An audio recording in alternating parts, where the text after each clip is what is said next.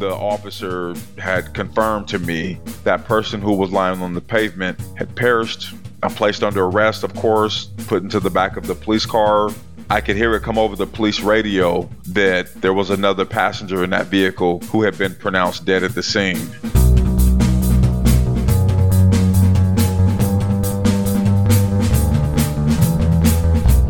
Hello and welcome to another episode of Bunny Hugs and Mental Health, a free, safe space for people to share and learn from others' experiences with mental health and addictions. I'm Todd Rennebaum, suicide attempt survivor and recovering substance abuser. I'm so glad you came. This is another amazing episode with another amazing person. In this episode, I'm speaking with Martin Lockett. He is a counselor, a public speaker, an author. He's got a bunch of education and stuff. And he got it all while in prison for 17 and a half years for killing 2 people while driving intoxicated. Martin has taken his life, turned it around, and doing good for people and helping people that are possibly on the same road of making the same mistakes he made. And I find that just fascinating and noble. This episode will also be on YouTube on my channel, Bunny Hugs and Mental Health, along with some older episodes from way back to ones not that long ago at all. I just started the YouTube channel, so if you look and you're like, wow, there's not many subscribers or viewers here, it's true. There isn't. But I only started it about 2 or 3 weeks ago, so and it's a whole other beast. I don't know exactly what I'm doing there yet, but the conversations and videos are great, so go check those out. If you want to keep up with the podcast, you can find me on Instagram at Bunny Hugs Podcast. I'm always posting stuff on there. Sometimes it's just memes and inspirational words, and sometimes it's about the podcast and whatever. So you can go there, or you can go on Bunny Hugs and Mental Health on Facebook or on TikTok, Bunny Hugs Podcast. Also, just want to say hello to all my new listeners. There's been quite a few over the last 6 months or so. I just got some analytics from Spotify, and it's been a busy year. So if you've been listening right from the very beginning, or this is your first episode, welcome. And I'm very excited you're all here. So many people have gotten things from my guests, and it's so amazing. And if you think other people might get something from my guests, whether it's just information or to feel related to, please go ahead and let everyone you know about it. Yeah, I consider this a mental health service, and I consider my guests just speaking and coming on here as a mental health service. So please utilize this free mental health service, let other people know about it, and enjoy. But anyway, without further ado, I give you Martin Lockett.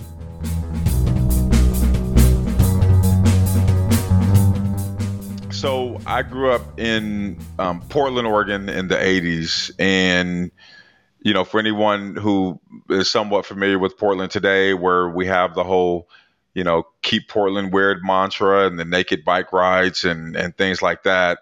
Let me just say it was vastly different in the 80s. There were gangs coming up from California. They were fighting for drug territory. I remember there were drive-by shootings almost every other night. It just became routine. When I was a kid, there was prostitution rampant. I mean, it was a tough place to live. But thankfully I had 2 very loving parents who took care of us. My dad worked at the shipyard. He worked at Freightliner to support the family. Mom stayed home to take care of his kids. I have a twin brother and I have 2 older sisters. And, by all intents and purposes, we were a normal working class family in my estimation. And so things were pretty normal until I got to high school. So I was a pretty shy kid. And I got to high school, and it's imperative that you have people to hang out with. You have other kids that you can hang out with. You don't want to be by yourself. So I remember this kind of led to me hanging out with some kids who happened to live in my neighborhood, but I had not ever met them. And so I'm hanging out with these guys, and they're doing things like smoking cigarettes and smoking weed and skipping school and things like that. And I remember at age 14, we had gone to a house party. Kids were throwing a house party. And the kids at this party, they were 15, 16, 17 years old, so a little bit older. And these were the popular kids. Everybody wanted to hang out with these kids. We're hanging out with these kids because a guy that we knew he knew everybody, right? So we were able to hang out with them. And I remember he handed my brother and me a couple cans of beer, and he went off into the crowd to go, mingle with other kids. And I remember my brother and I were standing there and we're looking at each other, and we're like, there's no way we can drink these because mom and dad would absolutely kill us. But we also had kind of done the mental calculation, if you will, that if we don't drink, like, we're not going to be accepted with these kids. So like we have to drink. So I remember I cracked it and I took a few swigs and almost gagged because it was so bitter and disgusting. But I remember the feeling I got where, my chest heated up and then all my inhibitions came down. And I remember that party, I just freely mingled with people and talked to girls without fumbling over my words, breaking out in a cold sweat, right? And so I was like, finally, I'm able to break out of my shyness and to talk to people freely, and like, this is great. It was like a miracle drug. And so for the next couple of years, that was pretty much my relationship with alcohol, if you will. It was at parties and social settings and things like that. And then around age 16, things turned for me because now I'm looking at my life beyond high school and thinking about a career and all these things. And I am feeling not very confident in myself, not because of something inherently wrong with me necessarily, but because where I live, where I come from, nobody around me is, doing anything great, going off to college, getting a degree, working in downtown, wearing a suit to work. None of that were exemplified for me. So I am feeling pretty low in my life, and I struggle with my identity, and I felt depressed, and so mental health and struggles like that were not any. We never talked about those things in my household, right? Just never. They never came up. So I manage in the only way that I know how, which is to drink. So now I'm drinking before I go to school at 7 in the morning. I'm drinking during my lunch breaks. I'm drinking after school. I would come home some days, lock myself in my room, drink a 40 ounce of malt liquor, and listen to sad music at age 16, and just like wallowing in self pity about my life. And so this is when my dependence on alcohol really took hold, and it persisted for the next several years until I got into the criminal justice system. Hmm. How did you manage to get your hands on alcohol at that age? So mainly, we would my buddies and I would hang out outside of the store, and pretty much like anybody going into the store, we could give them $1, and they would buy us whatever alcohol we wanted. I mean, we did this every day. Sometimes we Hmm. would steal it. We would go to the corner store and we would steal like the bottles of Mad Dog 2020 and Night Train and all that, rock gut, cheap wine. But mainly, we would get people to buy it for us. Hmm. Yeah, I grew up in a small town, a very small town, so we had to be very careful because like who? Oh, it's my friend's parents. It's like, Right. oh god, or or friends of my brother, and then they would tell my brother, and then my brother would tell me. But yeah, so yeah, That wouldn't interesting. work too well. No, no. So about what age was it that you um you got involved in the crash?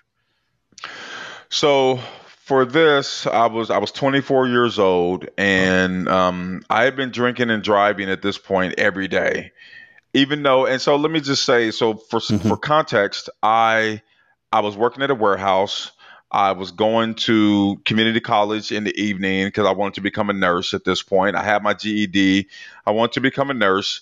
And, I moved out of my parents' house. I'm living with a woman in Washington State and paying my bills. And so on the surface, it looked like my life was in order, right? But Hmm. I had never, even though I had all these external things going, I never addressed the underlying causes of my addiction, which is really, me, instead of seeking external validation, right? For me to actually have a healthy self concept of Martin and who Martin is, and what direction in life does Martin want to go, and what validates Martin internally, right? Not externally, but internally. I never figured those things out. I never given them any attention. So those factors were still there, and they were driving my addiction at this point. And I made it okay to drink and drive, because I had all these other things in my life that I could point to say, well, things are not really that bad, right? As we do, in our addiction. So this takes us into New Year's Eve of 2003. I had gotten off work early because of the holiday. So I remember I went straight to the liquor store. I bought a fifth of gin. I then went to my parents' house, hung out with my twin brother, drank the alcohol over the course of 2 or 3 hours. And then we decided we would go to a house party that night, a guy we had gone to high school with. So I went back to the store after I drank that entire fifth of gin by myself, because every single day, like clockwork, I would go to the store and I buy four 24-ounce cans of Old English, because it was like 8.3% or something, and I was looking to get the most bang for my buck, if you will. So I bought four 24-ounce cans of that. I drank that over the course between about 5 and 8 o'clock that night. Went and hung out with another buddy before we went to the party. The three of us, my brother, me, and him, drank a pint of Hennessy between us, kill some time. Then we go to the party at about 11 o'clock. Wait, wait, Get to wait. the You party. you drank a fifth, 24 beer, and what was the other thing you said? Four 24-ounce cans of beer. So 96 ounces of beer, a fifth of Oh, gin, and then a pint of Hennessy between the three oh. of us. I'm not even sure how big a fifth is. I'm Canadian, so I got. Oh, so I think it's a little less than a liter. Gotcha. Okay, we call that a It's a little Mickey. less. Yes, Okay, yes. gotcha. So yeah. So I drank a Mickey, the four 24-ounce cans of beer, and a pint of Hennessy, and then we get to the party, and then we drink more alcohol, of course, because it's a party and we got to drink, right? Yeah, yeah. So we New celebrate Year's. the new year. Woo! It's New Year's, yes, indeed. Got to leave 2003 with a bang. So we do that. We celebrate the new year. Everything is great. We leave the party at about 12:15 a.m. The three of us get into my vehicle. I take my friend home without incident. Get back onto the freeway to take my brother home. And at this point, Todd, I'm just extremely exhausted because I've been drinking all day, and I think I'd had one meal at about 4 o'clock that afternoon. So, I need to get home. I just want to go to sleep. I know I didn't have to work the next day, so I want to get home. So on the freeway, I speed to about 80 miles an hour on the freeway, and this makes my brother nervous, and he's like, "Hey, man, you should slow down. The police are out. It being a holiday and all." I thought, well, okay, that makes sense. So I slow down, exit the freeway. Now we're driving in a residential area, and again, I get impatient and I just want to get him home. So I begin to speed to about 60 miles an hour. And my brother starts to yell at me and he's like, "Man, slow down before we crash." And I tell him, "Calm down. I know what I'm doing. I've got this. I've done it 100 times." But just to keep him quiet, I went ahead and slowed down. So we continue to drive for about 10 minutes. And I'm just about to get into the left hand turning lane to drop him off at our parents' house. And then he suddenly realizes he's all out of cigarettes. So he said, "Hey, man, let's go up the road so I can get some cigarettes. I'm all out." And in my mind, I'm thinking, I don't want to make one more stop. I just want to go home and go to sleep. So we drive for a couple blocks. And then about 2 blocks from that point, there's an intersection. And the little mini mart we need to get to is just beyond the intersection. And so I'm looking up at the light, and the light is yellow. And I knew there was no way I was going to make this light. As intoxicated as I was, I knew there was no way I was going to make this light. But I just want to get the stupid cigarettes and go home. So I immediately punch the gas and I become tunnel vision where I don't see anything to the right or left of me. And just within 3 or 4 seconds, boom, just this earth shattering crash. And then I remember everything seemed to go in slow motion. The airbag envelops my face and it feels like I'm being suffocated by a parachute. My car comes to a slow winding halt. And my first instinct was to look at my brother to see if he's okay, and he's starting to move a little bit. So I'm relieved that we're both alive. And a guy comes rushing up to the driver's side door frantically. Are you guys okay? Are you guys okay? Yeah, we're okay. I tell them, and I step out of my vehicle, and I'm so consumed with my superficial items like my car because it conveyed importance and value onto me. So I'm walking around my vehicle and I'm looking at my custom rims that are destroyed. The entire front end is the car is totaled, and I'm not even thinking about the people I just hit. And then my brother gets my attention and he points across the street where the car had spun about 70 feet before it stopped. And he said, "Hey, man," he said, "I think I see somebody lying down on the pavement over there, and it doesn't look like they're moving." So in that moment, it starts to sink in the magnitude and the severity of what I had just done. But of course, you can't process anything because here comes lights and sirens everywhere, rushing to the scene. I'm still drunk, of course. The policemen are there. They're talking to me. The first responders, the fire department, they're trying to extract the passengers from the vehicle very carefully.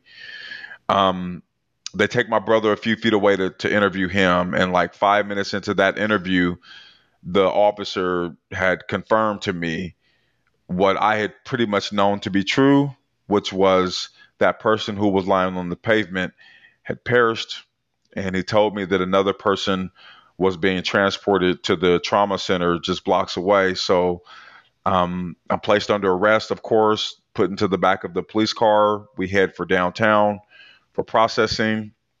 And from the back seat, I'm listening to the police radio because you could hear a lot of chatter about the crash, right? And about 10 minutes into that ride, I could hear it come over the police radio that entirely unbeknownst to me, there was another passenger in that vehicle who had been pronounced dead at the scene. So there's two people dead, I know. There's one person in very critical condition who could still lose his life on one hand. And on the other hand, I'm keenly aware of the laws in Oregon that require for a DUI manslaughter, that require 10 years in prison day for day, which means you cannot get out a single day early for good behavior, working a job, getting an education. None of that matters for this crime. It is 10 years day for day, and I've got two manslaughters. So I know I'm going to prison at 24 years old for roughly the next 20 years. So I remember we drove past my family's house, the block, and I look down the street and I see the house one last time, and my heart sinks so deep because I know I'm not going to see that house for about the next 20 years. Man, I am so sorry, Martin. I can't even imagine. Like, yeah, I would have been in shock and denial. Like, I don't know how I would have, man. Like, and the upsetting part for me, well, there's a lot. I mean, the whole thing's upsetting, but I know when I was drinking in the middle of my addictions and stuff, I drove drunk, and how I never got caught or how I never got in an accident, it's a miracle because there are lots of times where I woke up and don't know how I got home and my car's in the driveway. Yeah, I blacked out many times as well, Todd. And the interesting thing about it is that I was highly intoxicated when they took my blood. They drew my blood that night at the hospital, which was like an hour and a half later. It registered at 0.24, which means I was even more intoxicated than that at the time of the crash. But Wow. it seemed, as intoxicated as I was, like I had been more drunk on many other nights where I did make it home, but couldn't remember, like you said, couldn't remember how I had gotten home. So, when you think about it, like something like this, sadly, was bound to happen at some point with the way that I was doing it. How often I did it and how much I drank every single day before I would get behind the wheel of a car, my car. And it's I'm just my biggest regret. I wouldn't say the only regret. The biggest regret is obviously, I hate that two beautiful people had to lose their lives for me to finally figure it all out. You know what I mean? Absolutely. Yeah, yeah. Actually, the very first episode of the podcast, like almost 3 years ago, it was someone localish around here, and same thing. He had taken a young lady's life drinking and driving, and yeah, it's it's just I don't know where I'm going with this, but um, yeah, it could have just as easily have been me that I had taken someone's life, and I thank God that I didn't hurt myself, but I just thank God I never hurt anybody else, because Yeah. that would have been, oh man, I can't imagine. Have you? Well, actually, the first guy, I can't think of his name now. All of a sudden, doesn't matter. Um, Go listen to episode 1, everybody. um, but he now goes around and he talks. He's like you, like he speaks about his experience with the father of the person whose life he ended up taking. I, Wow. yeah, I'm curious if you've been in touch with the family at all, or if they reached out to you, or and I mean, yeah, it's one thing, or is it, or were they related, the two people, or were they friends? They were friends. Oh, As far as I oh, knew, that yeah, they were friends, and so that so let me just two families then. yes, entirely two three families because the guy who survived, he was well, I'll explain that in a Sure, second. sure. The so I learned about these people's lives about 3 or 4 days later after the crash. I'm in my cell, minding my own business. Someone slides the Oregonian newspaper underneath my door. I couldn't understand why. I didn't ask anybody to see a paper. I figured there must be something important in there that somebody wants me to read. So I pick it up, I begin to thumb through it, and I see my picture on the front page of one of the sections. And each paragraph that I read, these people's lives unfolded. And so now these are not just victims; these are people with lives and stories. And their story was that they were recovering addicts who had turned their lives around. They were now helping other people get clean and sober. They had like 16 years in recovery. They were volunteers with Volunteers of America. They worked with the Mothers Against Drunk Driving organization. They would watch women's children so that these ladies could attend AA and NA meetings. Like they were heavily involved in the recovery community in Portland at the time of their deaths. They were actually coming home that New Year's Eve night from a clean and sober New Year's Eve party at the Oregon Convention Center when they were struck and killed by a drunk driver. And the columnist who had written this article, he called it a palpable irony that these people who had devoted their lives to help people get clean and sober would have their lives cut short by a drunk driver. And then he said something at the end of the article, changed my life forever.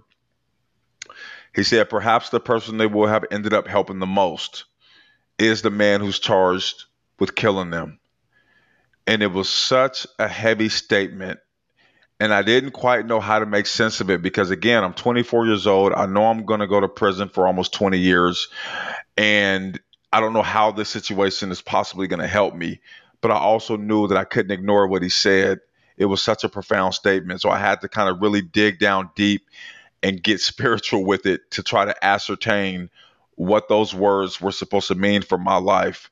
And so for the next 7 or 8 months, I prayed about it. I meditated on that phrase. I would hear it when I would wake up. I would hear it when I'm walking the track outside. I would hear it when I'm laying my head down to go to sleep. And then it finally came to me that the only way this tragedy would not be in vain is if I carry on these people's legacies and if I literally make it my life's mission to do everything I possibly can to not just prevent drunk driving. Of course, I want to do that, but to help people who are struggling in active addiction so that they don't continue to cause harm to themselves, to their families, to their communities. And so I committed myself to the mission before I even knew what that would look like. I didn't know how that would manifest. I didn't know to what end I could do that while I was in prison. I don't know what programs were available, education. I didn't know any of it. I just knew I was committed. And so, to fast forward, when you ask, have I heard from So I made this. So at the sentencing, I made a vow to the family members and everybody that was there in attendance that I would spend the rest of my life doing this work. That was important for me to do. I didn't hear from anybody in their families until 16 years later when I was a little over a year away from release. So we're talking at the outset of the pandemic, March of 2020. I get a letter. I don't know who this person is, but I recognize the last name on the outside of the envelope.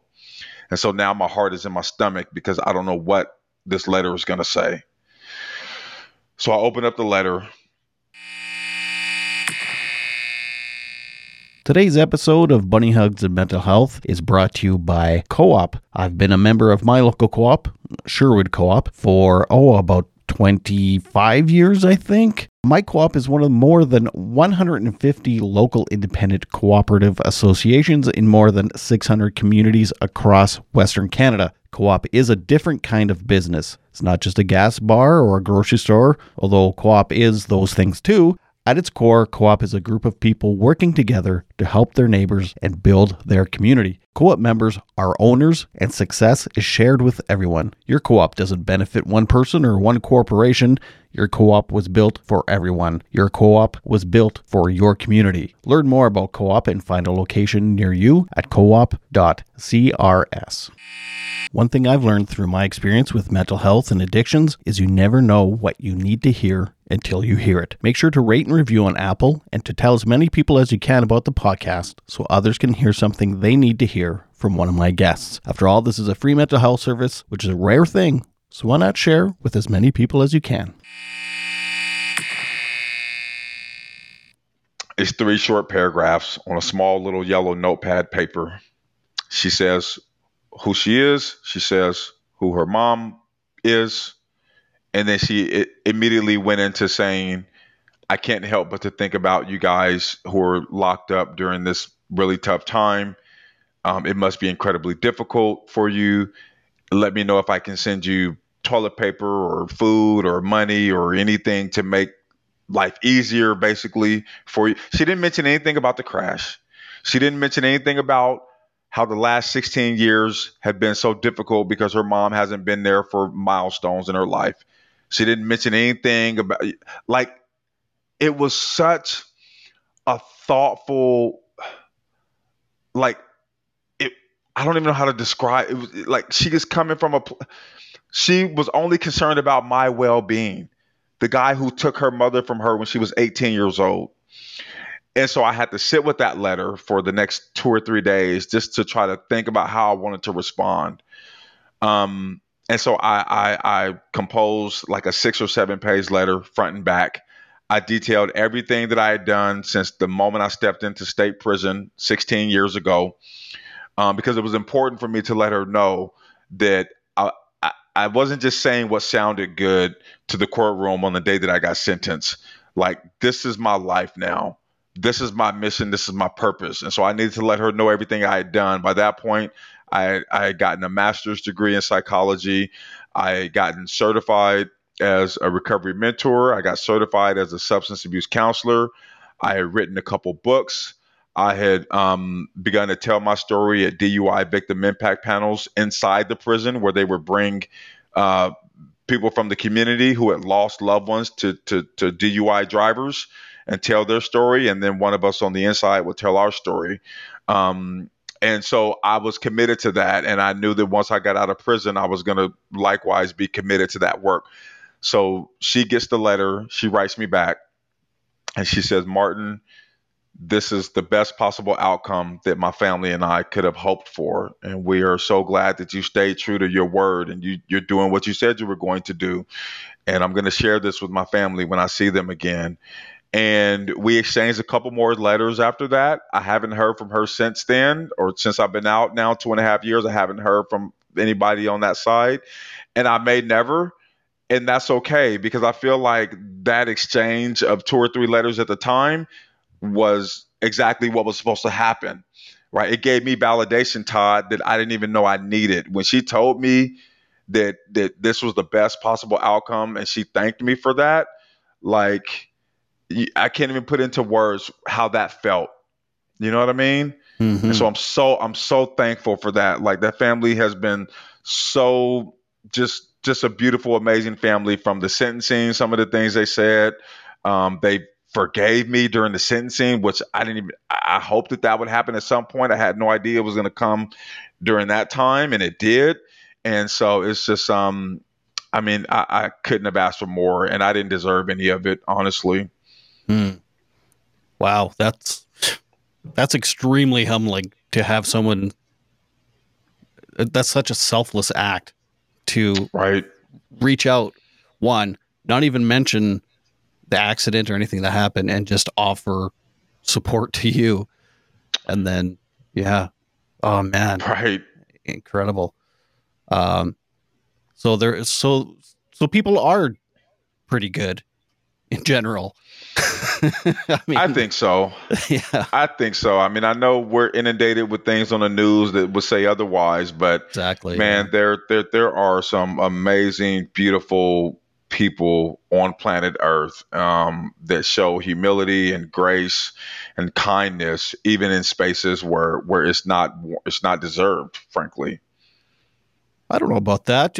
I mean, it's easy for me to say, but I'm sure everybody deserves forgiveness, and yeah, everybody deserves I like to think empathy. so. Yeah, Yeah. yeah, for sure. Um, have you ever reached out to the reporter that wrote that article? I did. I reached out to that reporter. They are no longer there. They had forwarded the letter. So this is when I was still inside. I still had like maybe 2.5, 3 years left. Hmm. And another reporter picked up the letter and said, "Oh my God, I think there's a story here." So they contacted me. They came into the prison, did an interview with me, and then they wanted to actually come to sit in on one of the victim impact panels that I would be speaking at, so they could capture that side of it as well. Because the prison system is what it is, there was all this red tape.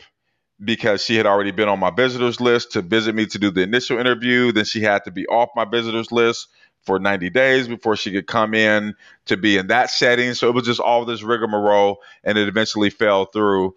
So I haven't done any follow up interviews, with any news agencies around that, but you never know. Hmm.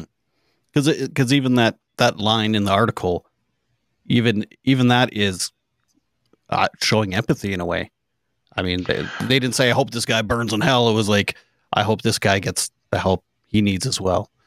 No, it was pivotal. I mean, that was what really set everything into motion. That was what I needed to hear for me to go beyond just the tragedy of the circumstance and really figure out, what am I supposed to do with this now, right? Like, how do I turn this tragedy into something much more, something that's purposeful, something that honors my victims, right? Hmm. And so it was that statement. It was that statement that set everything into motion. And so it's, I tell that line whenever I speak because that was the pivotal moment for me. Hmm. Um, and I mean, talking about mental health, what's it like being a black man in prison for 17 and a half years in America? It can take a toll on you psychologically. It really can. And I was, thinking about this, earlier, when I knew I was coming on. And so prison institutions in general, well, I would say prison, not all institutions, but prison, I believe, at least the way I was made to feel, is designed to dehumanize its, residents. It is made to make you feel subhuman, and devalued. And I don't know if that's a way to psychologically control people so that you can, keep everything in order and keep the prison, functioning the way you need it to. But it is not good for the psyche. And so I had to, as somebody who struggled with depression over his sense of self, and had poor self-esteem and a low self-concept, I really had to push back psychologically against those forces. And so, for instance, when they they refer to you as your number, inmate 12664 175, or you hear 46B. So if I'm in cell 46 and I'm on the bottom bunk, right, I'm 46B. I'm not Martin. I'm not Mr. Lockett. I'm not Martin Lockett. I'm not Sir. I'm not. I am numbers, right? And so I had to kind of, when I would hear my number, from the officer being yelled out over the intercom, I would have to kind of tell myself, he's saying Martin. He's really saying Martin. It just sounds a little different, right? He's really saying Mr. Lockett. It just sounds a little different. Just so I wouldn't buy into this whole dehumanization, right, of myself. So many guys would normalize things in prison. So like canteen, they would say, "Oh, I'm going to the store," right? Or for the medical center, "Oh, I'm going to the hospital."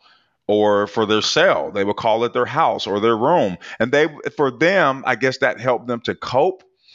But for me, it that would have been me allowing myself to become institutionalized. Like prison is already difficult enough mentally because you're isolated from your family, you're isolated from things that are familiar, right? You're referred to as a number more often than your name. You're wearing the same uniform as everybody else, so there's no individuality. All these things can take a serious toll on your mental health, on how you see yourself, how you perceive yourself, what your value is, what is your worth. Because if you buy into what the system tells you, you ain't worth crap, and Mm-mm. and you're gonna know every day that you're not worth anything. And so I had to kind of psychologically push back. I would not refer to anything as my house, the store, the hospital, because prison is not normal. It is not a normal setting, and I'm not going to normalize it. I am not. And so I kind of freed my mind by obviously my education, and I would read a ton of self help books and things like that. I would read inspirational books because it allowed me to get out of prison and to see myself. I would identify with some of these characters in these books, and I would see myself in their lives, and not as inmate 12664 175, but as the public speaker, the counselor, the person who inspires, the person who is spiritual. Like I would identify with all these different people and characters in these books, just to give myself some psychological relief. Mm. I take it that's not common, or is it? It is amongst those who have been in prison decades. Mm. So there's a vast difference between the guys who have been in prison 15, 20, 30, 40 years versus guys who are only coming in. I say only, I mean, if it's 18 months, that's 18 months of your freedom. So I'm not saying it's a small thing, it's a lot of time. But there's a different mentality with those guys because those guys, they're coming in and they know they're getting out, they're going back, like they're pretty much going to be almost the same age. The kids are still going to be like, life is still going to, it's not going to change that much. For guys who are coming in with sentences like mine, I'm not going home for the next 210 months. Like I have to find a way to see things different, right? And honestly, I tell this story sometimes. So when I got to prison in January of 2005, and I remember it was very cold, obviously. And I go outside. I'm bundled up. I got my beanie on. I got my jacket on. I'm walking around the track, and I'm just looking around to take in my surroundings. Guys are lifting weights, guys are playing sports, guys are walking the track, guys are on the phone, and I'm trying to figure out, how I had ended up in this situation. And I really kind of did an analysis of my life, and for the next hour, I'm just really delving deep into like where everything started for me. And I reached the conclusion, if I'm gonna leave prison a different person, and I don't know what that different person is going to look like, but it's got to be different than the way I've been going. Then something has to change, like within me. And then I realized that it's not just something that has to change, but everything has to change, because it wasn't merely just a bad choice that I made that led me to prison for 17 and a half years. It was a series of poor choices every single day, Todd. Getting behind the wheel to drink after I had drank every day was a poor choice. Going to the store and buying 4 24-ounce cans of beer every day was a poor choice, right? Going to clubs every weekend and drinking and taking home women and sleeping with them, it was all poor choices. It was me playing Russian roulette with my life and with other people's lives. When I'm on the road every day, it's not just me that I'm putting everybody's life in danger. And so once I realized that it was, it's a series of poor choices that I made. And so if I'm going to turn things around, I have to start making a series of good choices. I have to first of all understand my addiction from the beginning and where it all started for me, why I felt so low about myself, and honestly, it was a lack of an understanding of my culture, of my heritage, right? Because I used to feel ashamed that I was black, right? And before I knew, like, what my heritage was, and the lineage of people that I come from. And so I had to educate myself. I read a lot of books, and man, it just like I was just so um inspired and renewed and empowered, and so today, like, I love who I am as a black man in America. Yeah, we have struggles and we have things pushing against us, but like, I wouldn't change me for anybody in the world, man. Hmm. I wouldn't at all. You're a miracle. Okay. Well, that's what my counselor at the addiction treatment center I went to would always say. Said, "You guys are in here right now. You're all miracles. You've made it. You I'll made it take it. here. You're in a place of healing now." So, That's yeah, right. that's amazing. This segment is called "That Some Bunny Special." It's a segment where we chat about who cooperated in your mental health journey and helped fill your emotional tank. Brought to you by Co-op.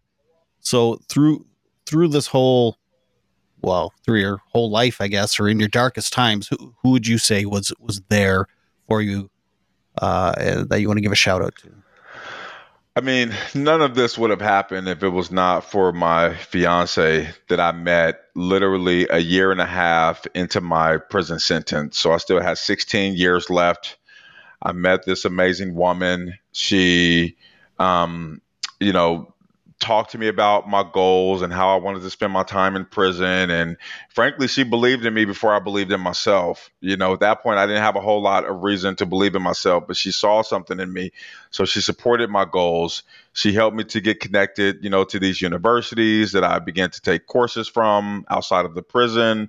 I literally hand wrote my first book in my prison cell. She typed it all out, got it all manuscript, formatted, reached out to the publishing company. I mean, just everything is attributed to her. And so definitely shout out to her. And then a guy I consider a mentor, sponsor, just all around fantastic human being. He was my clinical director that when I went through the program inside the prison, the 7 month treatment program, then I began to work for him to get the hours to get certified and all that. Um, Ricardo, he has got like 37 years clean and sober. Started this program about 25 years ago inside the prison. Man, he has helped countless guys get their lives back. Mm. And he's so wise, and so he's even helped me since I've been out of prison now for 2.5 years with some things. So huge shout out to him as well for getting me to where I am today. Those are two good ones, real good ones. Yes, I would say so. So, was the last time you drank that night of the accident? Yes, it was January 1st of 2004. Damn, damn. Yeah. Hmm. I kind of remember what I was going to say before. Have you seen the documentary 13th? It's about the 13th Amendment. Yes, I am familiar. I have not seen it, but I'm glad you reminded me, because when I was inside, I told myself when I get out, I really want to see that. It is shocking. I mean, That's what I I, heard. as a Canadian, especially because it's like we're very close. culturally Right. and stuff. So it's to like the prison system in America is just it's astronomical. It's I don't want to use the word insane, but it is crazy. Well, it is. I mean, it really is. And I read the book, The New Jim Crow by Michelle Alexander, and I think the movie is Mm, is largely synonymous with that and how the 13th Amendment was designed, basically to create this system of mass incarceration and free labor and slave labor, basically, right within the yeah, prison system. And you talk about the prison industrial complex. That's a whole other podcast that could be done on that yeah, seriously. But like you have yeah. these enterprises, these private corporations coming into prisons, contracting with the prisons, the inmates. We think it's the greatest job ever because we get to make $150 to $250 a month, which is unheard of in prison. The average salary is about $35 to $38 a month. So when you're working these jobs, they have call centers set up in prison. I worked for the Oregon DMV. So you have people calling to get their licenses renewed, their cars registered. They're talking to a prisoner. They don't know they're talking to a prisoner, but they're talking to a prisoner on the computer, getting things set up for them because they get to pay us $150 a month as opposed to paying somebody actual wages, right? And it's just, I mean, multi millions and billions of dollars come through the prison industrial complex, for profiteering, for capitalists. God, unreal, Yeah. man. If you don't Okay. mind talking about what you've been up to for the last 2.5 years, and especially the last month or 2 months.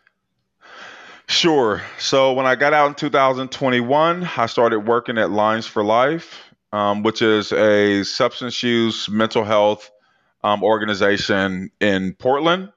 And basically, so we take all the 988 suicide prevention or suicide crisis line calls in the state of Oregon. We have the drug and alcohol helpline. We have the military helpline for veterans who are struggling. We have the senior loneliness line. We have the youth line. So basically, we have numerous crisis lines to meet people's individual needs. And I am the director of cultural engagement with Lines for Life, where I run a small team. We go into the Portland metro area. We specifically talk to Black, Brown, and Indigenous folks about mental health issues, substance use issues, try to have a normal conversation because we know it's still very much stigmatized. And so once we can kind of make some inroads with that, then we offer them culturally responsive mental health and substance use resources. So that is something I've only been doing that for about a month and a half. I was promoted to that role. Before that, I took calls on the drug and alcohol line. And so for people in Oregon, when you get cited with a small amount of drugs, it's no longer criminalized. You get a citation. You call. You would call me or one of my colleagues. We would do a screening with you over the phone, and then we would try to get you connected, if you were willing, try to get you connected to substance use resources in your area. And so that work is still happening. I'm just not directly a part of it as I'm running this small team now in the Mm, community. So that's what I do in my day job.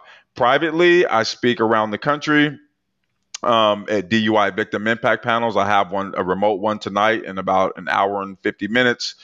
And to first time DUI offenders, I speak at alcohol highway safety classes. I speak in high schools, I speak at colleges, and I speak at conferences. A lot of the conferences I do are law enforcement conferences with uh, drug recognition expert officers and DUI officers and probation officers, parole officers, things like that. And I share my story and then of course thank them for the work that they are doing to keep us all safer. And yeah, so I do a lot of public speaking. man, that's incredible. That you just came out of prison with all the credentials already there, plus the life experience, and you just got to work right away. I did, and I'm a huge, huge, huge believer, Todd, in the laws of attraction. I don't know if you've seen the documentary, read the book, The Secret, but I Hmm. because for years when I was inside and I'm walking around the track, I'm envisioning myself speaking in front of these audiences. I'm envisioning myself, working with clients privately, which is another thing I do. I work for a mental health organization down in Atlanta, Georgia. They get clients referred through their jobs, and then I will work with them remotely on a private, privately. And so I envision all these things happening. So when I got out, that my energy went toward that, right? My energy went, I had already seen it. I had already, envisioned it, and I knew it was going to happen. It was just about a matter of me now physically getting out and connecting the dots. And so all these doors are opening. And once you kind of put yourself in these spaces, you meet other people, they get you connected. And so it just kind of organically happens. But, people ask me where sometimes, are you surprised at all, you're having this success? Like, I'm very humbled. I'm very grateful, but I'm not surprised because I knew 10 years ago when I was in prison, 12 years ago, 13, I knew it was going to happen because I saw it. And that's what I put my energy into. And nobody was going to convince me that it wasn't going to happen. So you've manifested your own destiny now. Yes, indeed. Amazing. Right on. I love it. I appreciate all the work you're doing. And, I said I'm sorry that you went through all this. And of course, I'm sorry for the people that lost their lives as well. But it's just, you've got an incredible story. And I just appreciate you and all the work you're doing. Thank you so much, Todd. And I appreciate you and for you sharing stories, very, a diverse arrangement of stories, right? Because I think all of our stories matter and they all have value and they're all going to resonate differently with people out there in your audience. And so thank you for the work that you're doing to highlight mental health. I love how you can be very funny about it sometimes. You're listen. Very open. Oh, yes, I listen. Okay. You are quite the character. But this helps to normalize these conversations, right? They don't always have to be so, uptight and serious. And yeah, they're serious, but like we can normalize it as well and bring more people into the fold and have conversations around how to get people help. So thank you for the unique spin that you put on it. Well, thank you. I don't take compliments well, so I thank you. You're welcome.